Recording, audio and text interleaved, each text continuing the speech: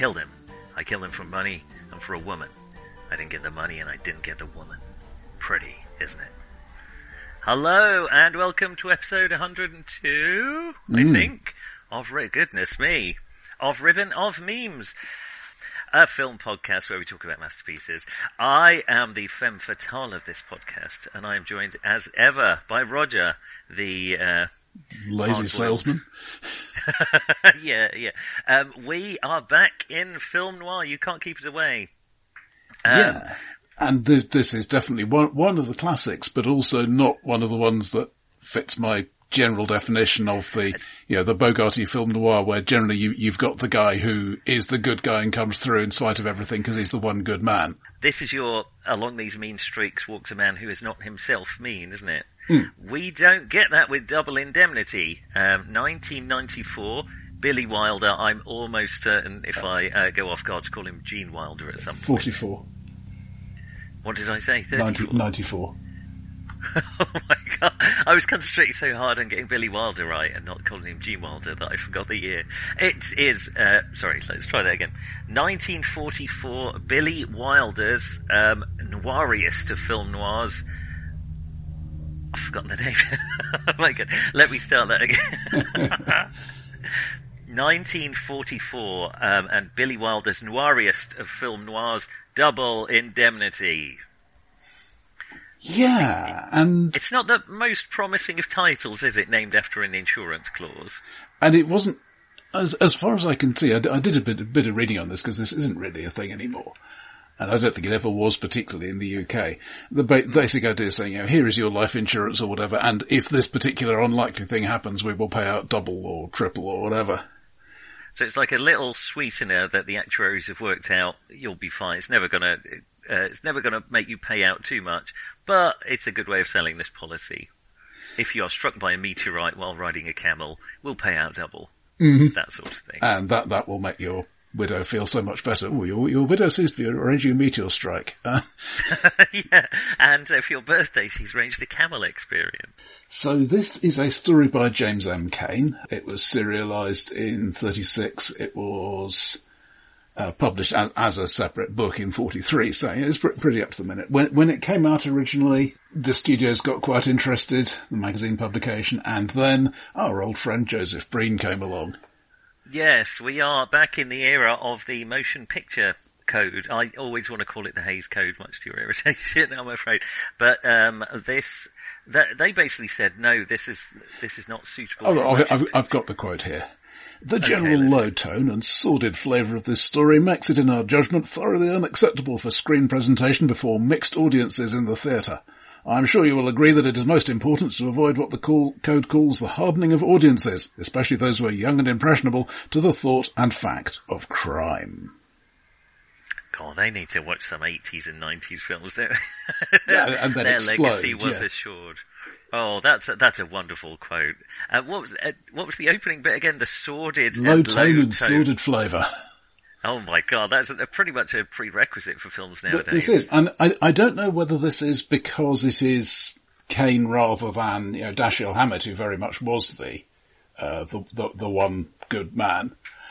But yes. We've got Raymond Chandler working on the adaptation. We have a team up of Billy Wilder and Raymond Chandler working on the screenplay. They did not get on at all, apparently. I've got to say, I think Chandler's doing a much better job here than he did on The Big Sleep, possibly because the plot was already basically established. And he's got his snappy dialogue, and that's great. Perhaps he was not so great at the plot that would give the dialogue something to hang on, but that's here. I think Billy Wilder, from what I gather, Billy Wilder they were both sort of script directors. Billy Wilder, there was a whole section at the end of the film that is just cut at the end of the book that is just cut out of the film, which maybe we'll come to. But here, it's a much punchier. In fact, I read somewhere that Billy Wilder tried to use a lot of Cain's dialogue. Some of which I think my opening quote about I killed him for money and a woman, I think that is in the book, but he tried to use a lot of Cain's dialogue and it just didn't work, and much to his irritation, Raymond Chandler's dialogue worked much better.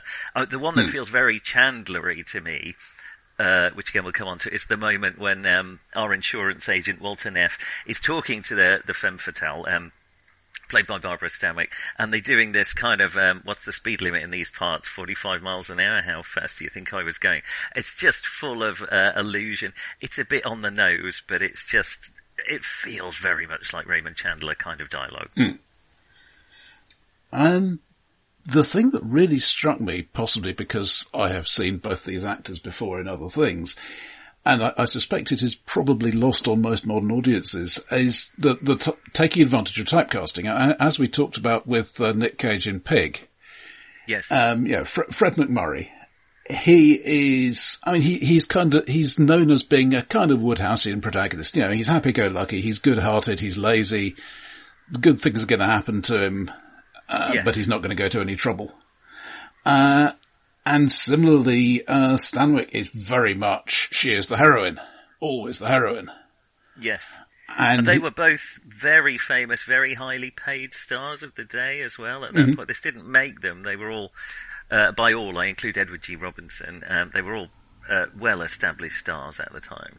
Well, Robinson was a bit reluctant in this because he'd been the big star pretty much up to this point, and this would be second or third billing. But then he was finally brought to admit, look, Edward, you're getting old. Yeah, you're not going to carry on like that forever. Unlike nowadays, where action heroes go on into their 80s. The thing that particularly impressed me with Stanwyck, I mean, we should talk about the wig. Yes. It has certainly been suggested that the wig was deliberately chosen to make her look trashy rather than beautiful. I couldn't help feeling that if the film were being made these days, almost certainly that role would be cast for Margot Robbie or somebody like that, or whoever is the current go-to casting for this woman is so beautiful that she can lead any man around by the nose or other parts.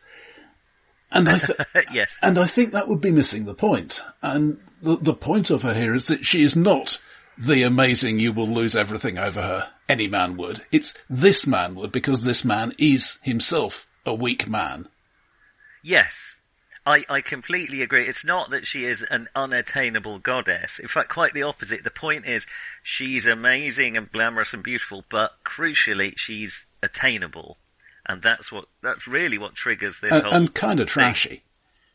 And kind of yeah. I think Billy Wilder, I read a quote somewhere which I'd like to think is true, that he thought she looked great in the wig until the second month of filming, where he decided it made her look like George Washington. Which is, it's a very curly blonde wig. She's a brunette, naturally. So the brief summary of the plot is a very noir-y plot, is that we have this double indemnity clause in an insurance. That's not even particularly key to it. No, that's true. We have Walter Neff trying to sell insurance, on it, doing his door-to-door beat. He meets, So he's come along, and it shows something of the era that, somebody has not renewed his insurance policy and they get a salesman calling on him. Exactly, yes, yeah. But instead he meets her wife, his wife, the Barbara Stanwyck, and just the opening scene, where they meet is, it has a classic noir opening as well I don't know if it's not really a modern noir opening, but it opens with a narration and a car crash and a wounded man. This is Walter Neff, who goes into his insurance offices. Oh, he cracks open a lovely wax cylinder machine to record. Good old classic dictaphone, yeah. Yeah, it's great. And then we find out what happened. We have some lovely lines like, I never knew murder could smell like honeysuckle, which, I don't know, played by other maybe people. If you didn't constantly have a cigarette in your gob. They are like chimneys, this whole film, goodness me. Anyway, long story short, that it transpires that she wants to get rid of her husband and collect on the insurance money, and he is taken in by it. I'm not sure. I think you may be oversimplifying. I mean, initially she's sort of implying that she could be available, the guy is a salesman. It's probably not the first time that something like that has happened. You certainly get the impression that he's not totally out of his depth with this I mean, I don't think he realises quite how out of his depth he is, but he feels like he's in control of the situation at first. Yeah, and there are multiple things coming in here. I mean, she is suggesting in a, most crucially, not admissible in court sort of way, that, my word, it would be jolly nice if she had an insurance policy on her husband and he didn't know about it. Yeah, she dances around. Are there any implications to that? Oh, I'm sure there aren't any implications to that. In fact, she does a great job of making him think that he's come up with the idea, which is a classic sort of... Yeah, and he's primed for that because, as we see later, he has spent, although he is primarily a salesman, he also has a hand in the fraud investigation side of things. I don't know how realistic that is, but shrug. And he has seen a lot of failed frauds. Yes. And he has got to thinking, well, they all make these mistakes. Well, I can avoid making those mistakes because I know about them. It's the to catch a thief kind of thing, is the best person would be another thief. And here the best person to get away with murder on insurance fraud is someone who has seen all the mistakes before. Yeah, this was apparently, inspired by, I think it was, Kane talking with someone who just, well, I've got these ideas. I'm just never going to do it.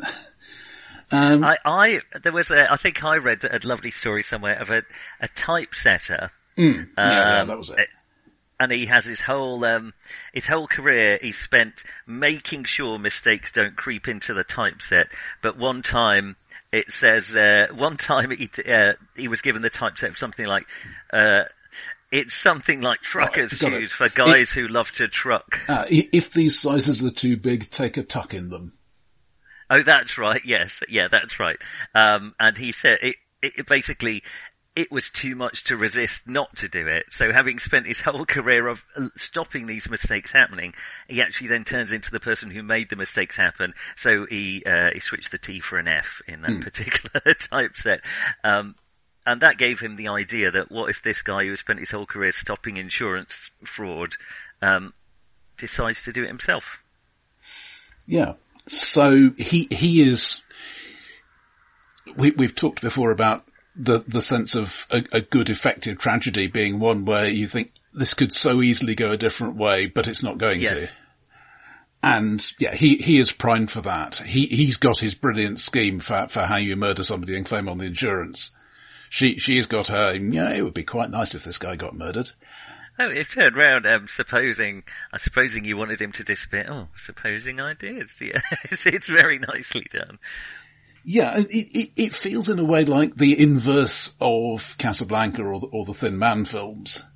Because we've got the banter, but it's all corrupt and rotten banter, rather than these are our heroes. And while Walter, these are genuine there's not much nice about them particularly, in either case. They're just greedy and lustful. And even like the opening scene where, they're falling into each other's orbit, it might be the best way of putting it, is that they're not driven by love or respect. They're driven by like lust and greed. And it's so obvious. And even Walter Neff kind of understands that and realizes this is probably a bad idea, but he just, as you say, he is ultimately a weak man and can't resist it. Yeah. I mean, all right, we have this entire film is Roger's Murder Corner, basically. It's how to do a murder and not get away with it. It's like, it's sort of like the opposite of a whodunit, really, because our sleuth character, the Edward G. Robbins character, who's the insurance investigator, who's basically a kind of Sherlock Holmesian level, solver of such things. Though I do like the way he uses all his facts. There's a wonderful scene where he's talking, we've skipped ahead of it, but there's a wonderful scene where he's talking about suicide statistics that he just delivers perfectly to the head of the company, and it's really nicely done. I don't know how the film does it quite, but it's hard to like Walter Neff, it's hard to like, what's Barbara Stanwyck's character called? All I can think of her is Barbara Stanwyck. Yeah, it is a bit, Phyllis. She doesn't really get talked. Mrs. Dietrich, because she's mainly called sort of kind of patronisingly or possessively baby by Walter Neff. You're not really rooting for them, but equally when we had Uncut Gems, we had a deeply unpleasant character that neither of us liked, and we didn't want to. Here, you don't like the characters, but you don't even admire them, but you they both have their moments of realising, at least in principle, that there is a right thing that they could be doing. Yes, they're not going to do it, but which I don't feel Uncut Gems ever really quite did. I mean, he has no self-awareness. He's just who he is. He's happy being who he is. Yeah, whereas here they are. I mean, to some extent, this may be the effect of the production code, but they are aware that there is a morality. It's just they're not sticking to it, and it is one of the stressors on them that they're aware of that. So, that's anyway. a nice moment. Sorry, yes. So we have this this murder perfectly, apparently planned by. So Walter takes care of all the details, and he does think it through a lot because he's seen all the mistakes other people have made. So he makes sure he has a solid alibi. The idea is to push him off a train and make it look like he's broken his neck, and that's because if you die by accident on a train, that triggers this double indemnity clause, so they get 100 grand instead of 50 grand for this life insurance policy. Mm-hmm. So it's kind of, on the face of it, watertight and perfect. Though I have to say, in technical detail, he's actually gets his neck broken in the car on the way to the station, yes. And then Neff travels on the train, disguised as him, leaves the train because American train, you couldn't do this in any other country. The train is going slowly. He can just leap off and vanish. And then Phyllis turns up with the body and then they place it. So, the following train will smash it up a bit and then, yeah.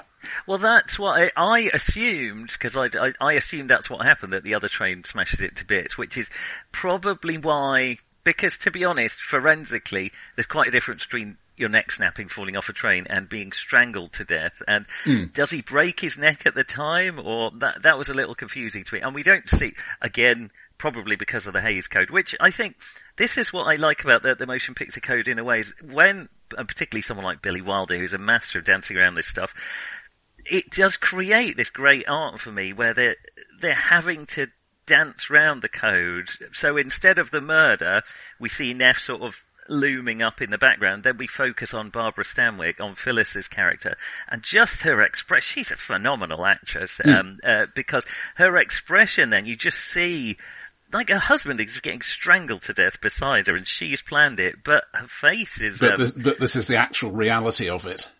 Yes, yeah, but aside from, like, horror and fear, there's also a kind of an excitement. I just think it's perfect bit of acting there. And then there's a great bit of ad-libbing, which is, or not quite ad-libbing, but Billy Wilder was about to drive away from the scene, and his car wouldn't start.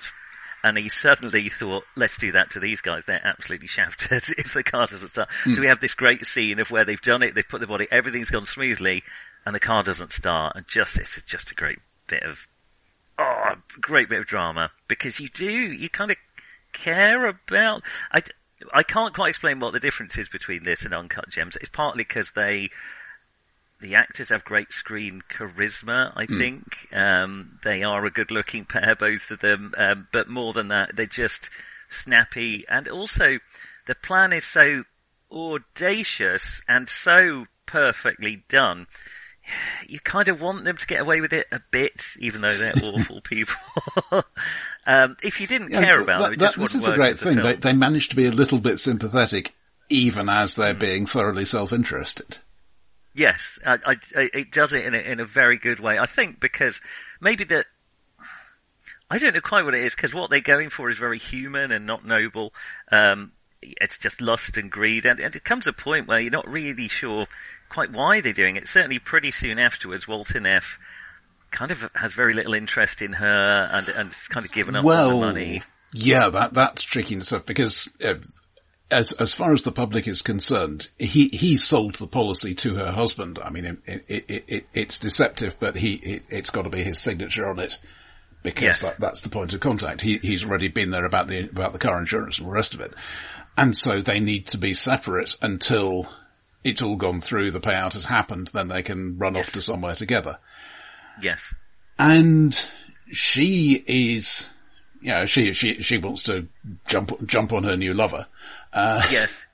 Yes. And he's got two things, because on the one hand, here is the sensible thing, we cannot be seen together, we're just meeting in the supermarket and having casual conversations. Yes. On the other hand, I think for him, maybe that's, okay, that's fine, maybe I don't want to. Yeah, there's a well played bit of kind of. I've done the thing. I've achieved the my 15 years of being an honest man goal. Yes, and I've worked the trick, and that was the fun bit, maybe. But now there's kind of, I wouldn't quite say murderer's. Well, it is murderer's remorse, really. It's kind of, it's not so much what he's done. He never really expresses much remorse for the man he's killed, but he knows that the guilt of what he's done and the fear of being caught is going to haunt him for the rest of his life.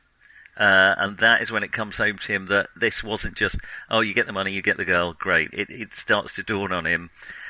Well, he puts it in a great way that, I couldn't hear my footsteps. I felt like I was a dead man walking. It's very efficient Chandler kind of dialogue, but it gets it great that Wilder, I don't know if this is true in the story, in the short story / novel, but in the book, Wilder is more interested, in the film, Wilder is more interested, much like the Coens are in a way, of the consequences of the actions and the actual action itself and how it all unravels.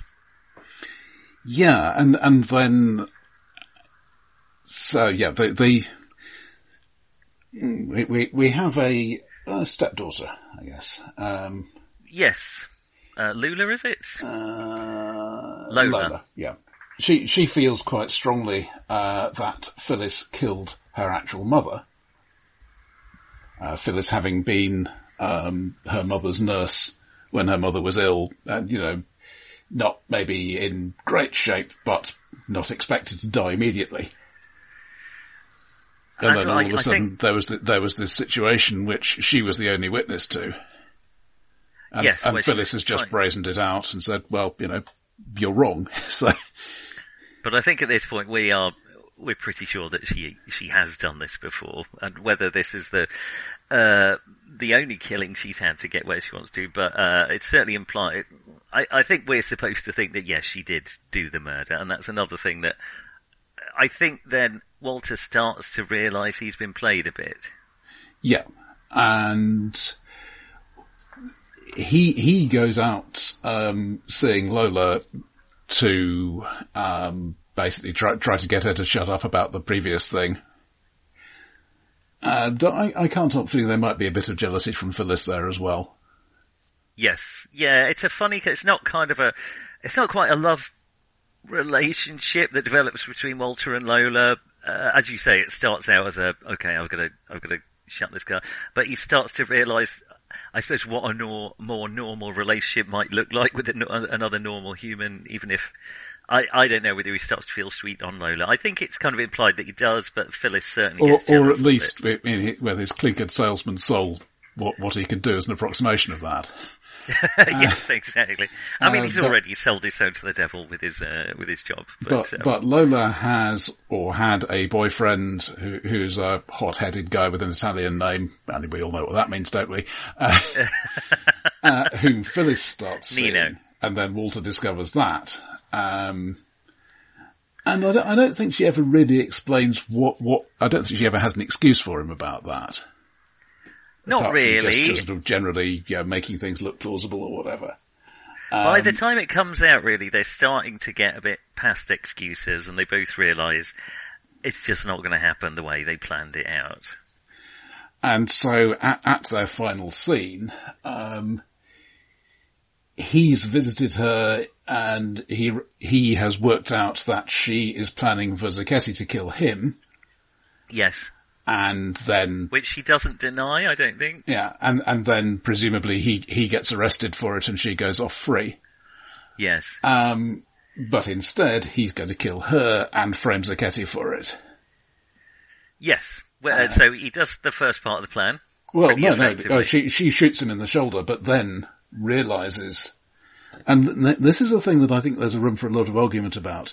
The strong suggestion is that she doesn't finish him off because she has had an actual, genuine, my God, what is this feeling? It's actual affection for another human being. I've never met it before. Actual emotion. Yes, other than greed. Yes, my feeling... that's what she says. Well, yeah, that's the thing. It's what she says, and she's at least been a plausible liar before. I mean, up near the beginning, she's claiming that her husband is drunken and violent, and we never see that from anybody except her. Yeah, there's nothing to support that truth, and it obviously plays into the narrative that she wants. But okay, we've got the eye highlights, the OB spots in that last close up of her, and I think that is intended to imply that, this might actually be a genuine change of heart. That whole scene's interesting. It's the same scene. It's the same lounge area where they first meet, and in that first one, it's flooded with light and everyone's well lit up. This last scene is shrouded in dark. When he sees her, she's basically in shadow completely, and I think that this is a noir film, and I think the lighting is important. So absolutely. Whether she's, she's implied to be a creature of darkness. Certainly that's what Walter is thinking at that time. He's lost any feeling of empathy for her. But yes, right at the end, as you say, we have this, the lighting again, which shows maybe she's had a change of heart. The feeling I got was that probably it actually is a genuine change of heart, but that really wouldn't be enough for them actually to build a future together.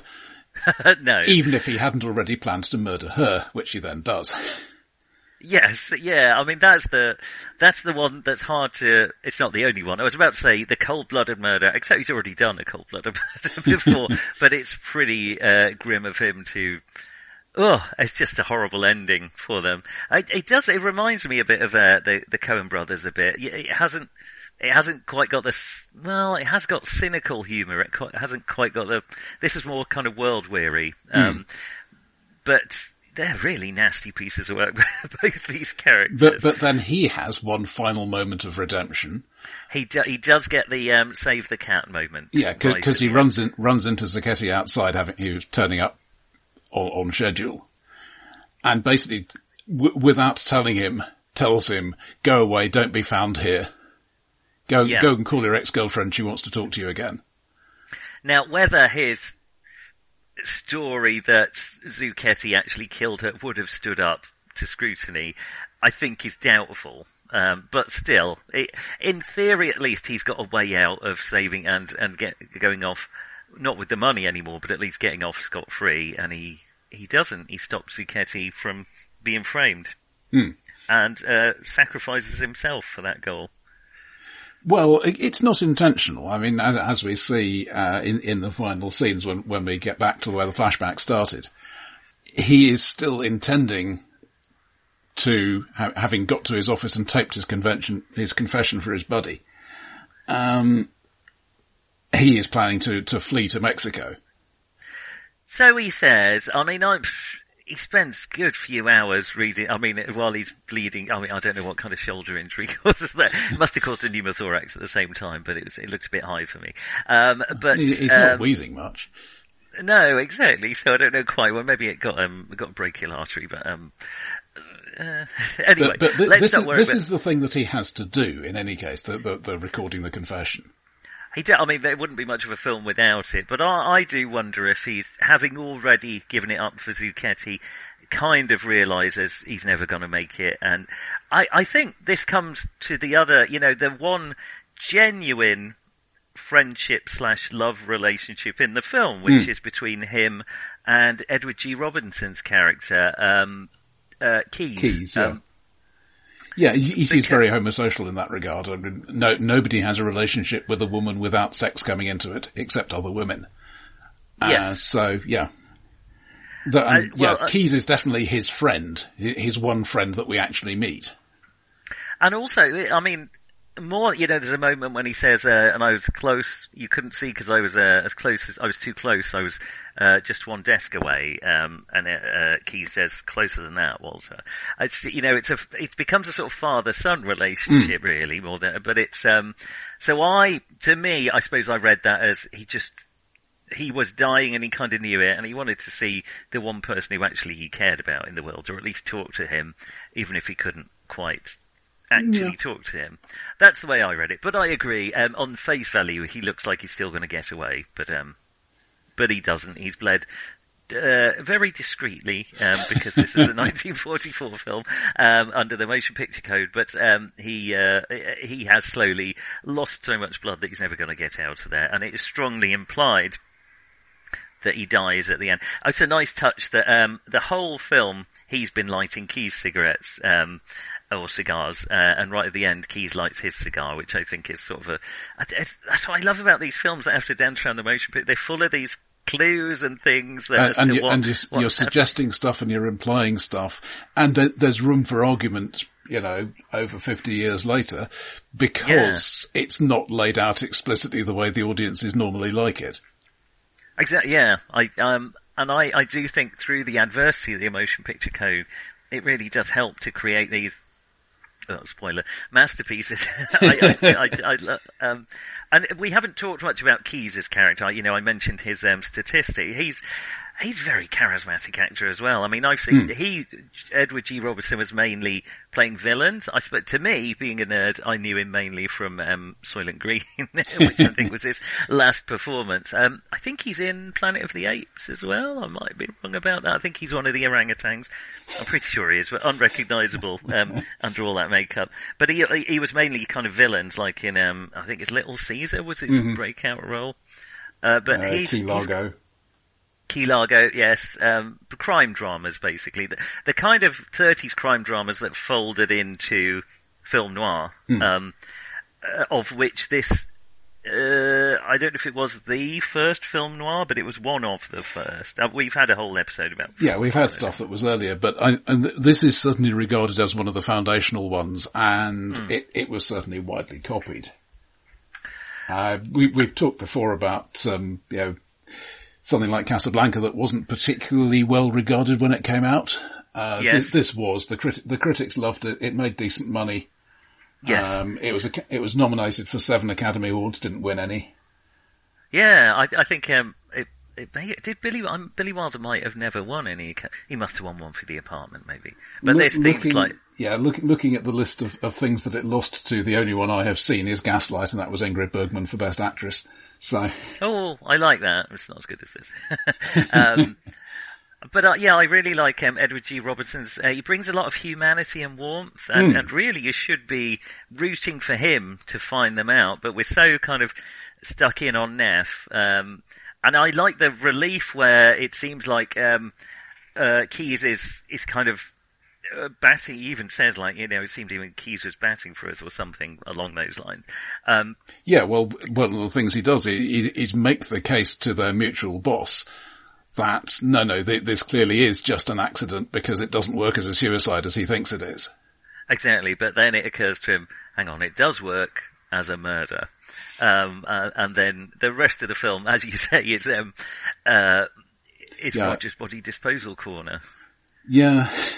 Yeah, they have pig farms in California. But then you wouldn't have had the double payout. Well, that's the difficulty, really. They need the body to be found and to make it look like an accident. I think this was one of the first films that did the whole Venetian blind lighting thing. So if you're looking for specific elements that got widely copied, there's definitely that. And of course the German expressionist, we will not just overlight everything, we will use the light and shadows to provide mood. And not just mood, in a lot of these films, and I think certainly here it provides a sort of kind of morality too. So as I say, in the final scene where everything's dark, these characters kind of revealed their blackest hearts and they're just terrible people. It's well lit. I think it's worth considering the 3 different endings, because in the story, It's a double suicide. The company keeping Phyllis and Walter under surveillance so that they can't meet. Walter decides to keep her quiet by murdering her as well, but she shoots him in the chest first. He confesses He confesses the plot in hospital to Keyes. Keyes arranges for him to escape by taking a steamship for Mexico. He meets Phyllis again on the ship, and then they decide to end it all by jumping off. Oh, it's Phyllis. Okay. Well, that's a bit more convoluted, and yeah, I mean, maybe it works in the story. It feels unnecessary. I'm not sure Lola's in it at all. Okay. Yeah, I mean, in the novel, I don't think the whole thing about Phyllis's previous murder is there, but anyway. That's a nice alleged murder. So, in any case, that was what they started with, and it was clear they couldn't film that because the production code would never allow a suicide. No. Even from black-hearted criminals such as these. So the version that was filmed, though it's been lost, there are production stills remaining, was Neff goes to the gas chamber, having shot Phyllis as in the final version, and Keyes is watching. Okay. And I think so that's explicitly, yes, the criminal is getting the consequences of his crime, but... Yes. It was quite a gruesome scene, though, so I think that they weren't, that the MPAA weren't. In fact, it was the shift from that to the final scene that we actually get that got them to remove their last objection to the screenplay as shot. But again, it works, as you say, because it was gruesome. It works better here, though. I mean, we don't need to see that, and it's kind of, in a way, it's kinder on Walter, who almost gets a redemption. Phyllis dies alone, murdered, well, not alone, but she is killed, whereas Walter kind of dies with his mentor with him. He has someone to hold his hand, at least metaphorically speaking. Yes, exactly, yeah, and light his cigarette, to light his way. I do believe, this is very, very loosely based on an actual murder, but I don't think it has many. But in that case, I think it was the wife's lover who was involved to start with. Yes, I mean, there have been a number of murders based on insurance claims, as we find out in the film as well. I mean, for me, I suggested this one because it's one that I kind of came across in my frequent watching old black and white films. I was just blown away by this one. It's one of the snappiest scripts and the most gripping plots that I had seen up until that point, and I think it stands up today. I had already liked Billy Wilder because I like Some Like It Hot. And on the strength of this, I watched a lot of his other oeuvre, which is very good. I still think this is his apotheosis. It's just great. So for me, no question, this is a masterpiece. In fact, to me, this is only his fourth film as director. Only his fourth film. I'd say it's masterfully done, and it comes out of a bit of adversity. The spikiness between Raymond Chandler and Billy Wilder, the motion picture code. But there must have been something. It's an interesting one. As you say, Casablanca was almost an accidental classic. They weren't really expecting it to be that special, at least when they cobbled it together. I think as they were filming it, they started to realise it. But here, it was kind of aware that the talent that was going into it, and the actors, otherwise you wouldn't have got someone like Freddie McMurray to break bad, if you like, or Barbara Stanwyck to play the villainess, the femme fatale, or Edward G. Robinson to accept third billing or whatever. But I think both McMurray and Stanwyck were basically challenged. You're doing this thing, but can you really act? Yeah. And it turns out, yes, they can. They're both, I mean, to me, they're both. McMurray reckoned he could get away with it because his contract was with Paramount and they wanted him to be the good guy. I'll agree to this, but they'll say no. But he was up for contract renewal and Paramount decided to teach him a lesson by giving him an unsavory role. So he accepted it, assuming he'd never have to do it in a million years. It turns out he did have to do it, but it worked out all right anyway because it turned out to be a great career. But this was also one of George Raft's famous turn downs of roles in great films. George Raft, didn't he? He turned down the Maltese Falcon as well, and for this one, he had Wilder telling him the plot because he didn't read so good.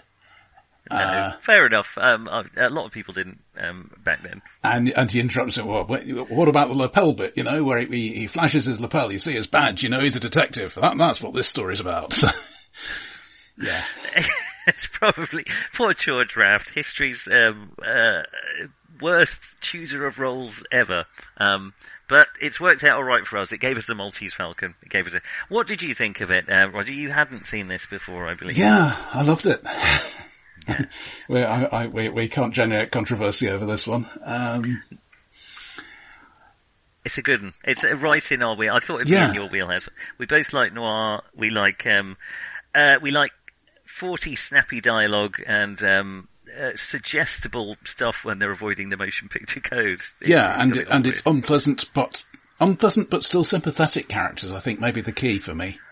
Yeah, and that's where this works for us, whereas Uncut Gems and Raging Bull didn't work. I mean, this is a tragedy, but it's an interesting one. You know, we said before, the tragedy, you're really rooting for the character to get out of the way, the train's going to hit them, you're desperate for them. Here, you're not quite. I mean, in order for them to get out of it, they would essentially have to become different people. Yes, exactly. But it's just fascinating to watch it unravel. I don't think it would work as well without the Edward G. Robinson's character, because he offers a level of humanity, and he's really the redemption of Neff, and gives you the level of sympathy, which is why you kind of, even though he's the one that done all the cold-blooded murders, actually, except the one that off-screen, that's presumably the mum, he's somehow more sympathetic than Phyllis. And it's masterfully done on her part, in that she, as you say, I think it's an interesting performance by Fred McMurray, because he is weak, but he doesn't come across that way. It's only the fact that everything he does, he can project the image. Yeah, if he couldn't do that, he wouldn't be a good salesman, and he clearly is a good salesman. So it wouldn't be interesting. Maybe this is the difference with Uncut Gems, in that he clearly, Adam Sandler's character just is weak and flawed and doesn't have any charm or redeeming features particularly. Whereas at least Fred McMurray, he's only weak in retrospect when you see what he did and how he behaved and how he fell for this femme fatale. Well, there's a principle used in analysing aviation accidents, which is generally known as the Swiss cheese model, which is basically... Yes. You don't have just one thing going wrong. You design the system so that there are redundancies and so on. So what you have to have is effectively your slices of Emmental all lining up so that there is a hole that goes all the way through. And yet, if he had not met the available woman who hinted strongly that if her husband were dead, she would be even more available, maybe he would never have done his perfect crime. Yes. If she had not met the, guy who was prepared to do all the hard work for her, maybe she would not have arranged it herself. But because of who they are, and I felt he was really talking himself into it at one point. Yeah, he does. He says, "Oh, I tried to avoid it, Keys," but he doesn't really. Yeah, I agree. It's only after he's done it that the vapidness of it. Anyway, it does slightly remind me of Bonnie and Clyde in terms of the combination of these people who aren't particularly sympathetic, or aren't particularly nice at least, the inevitable tragic ending. But for I felt they were on the rail tracks from the start, really, was the way it was portrayed. Whereas here, they could have done things differently. Yes. At least up to the point where the actual killing happens. After that, they don't really have much option in terms of what they do, other than turn themselves in, which wouldn't be a great option because they would both be executed. It's an effective tragedy because I care more about them. It's an interesting one for the motion picture thing as well, because They are. They're criminals and they're awful and they are slightly glamorized, but it works for the motion picture code. They are definitely the beautiful people of this film, yeah. Yes, yeah. But their crime doesn't pay at all and they get what's coming to them. It's good. It's a good film.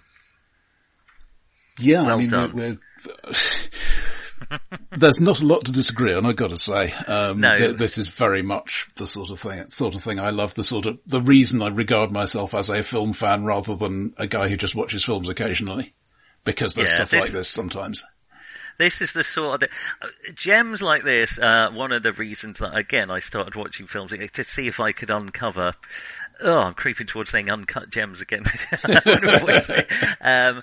I wanted to. I thought if there's films like this that I didn't really know that much about, I want to see them. I have to say, through the course of the podcast, haven't seen that many that I unequivocally love. Like there have been some. I think maybe there aren't that many, but there are some, and they're not always the ones that everybody says are great. So yeah. Yes, exactly. As with them, as with Casablanca, when they were making it, though that was recognised pretty quickly after it came out. Anyway, there we are. Thank you, Billy Wilder. More, please. Oh no, a bit late for that. but there we are. Lovely stuff. You're not smarter, Walter. You're just a little taller.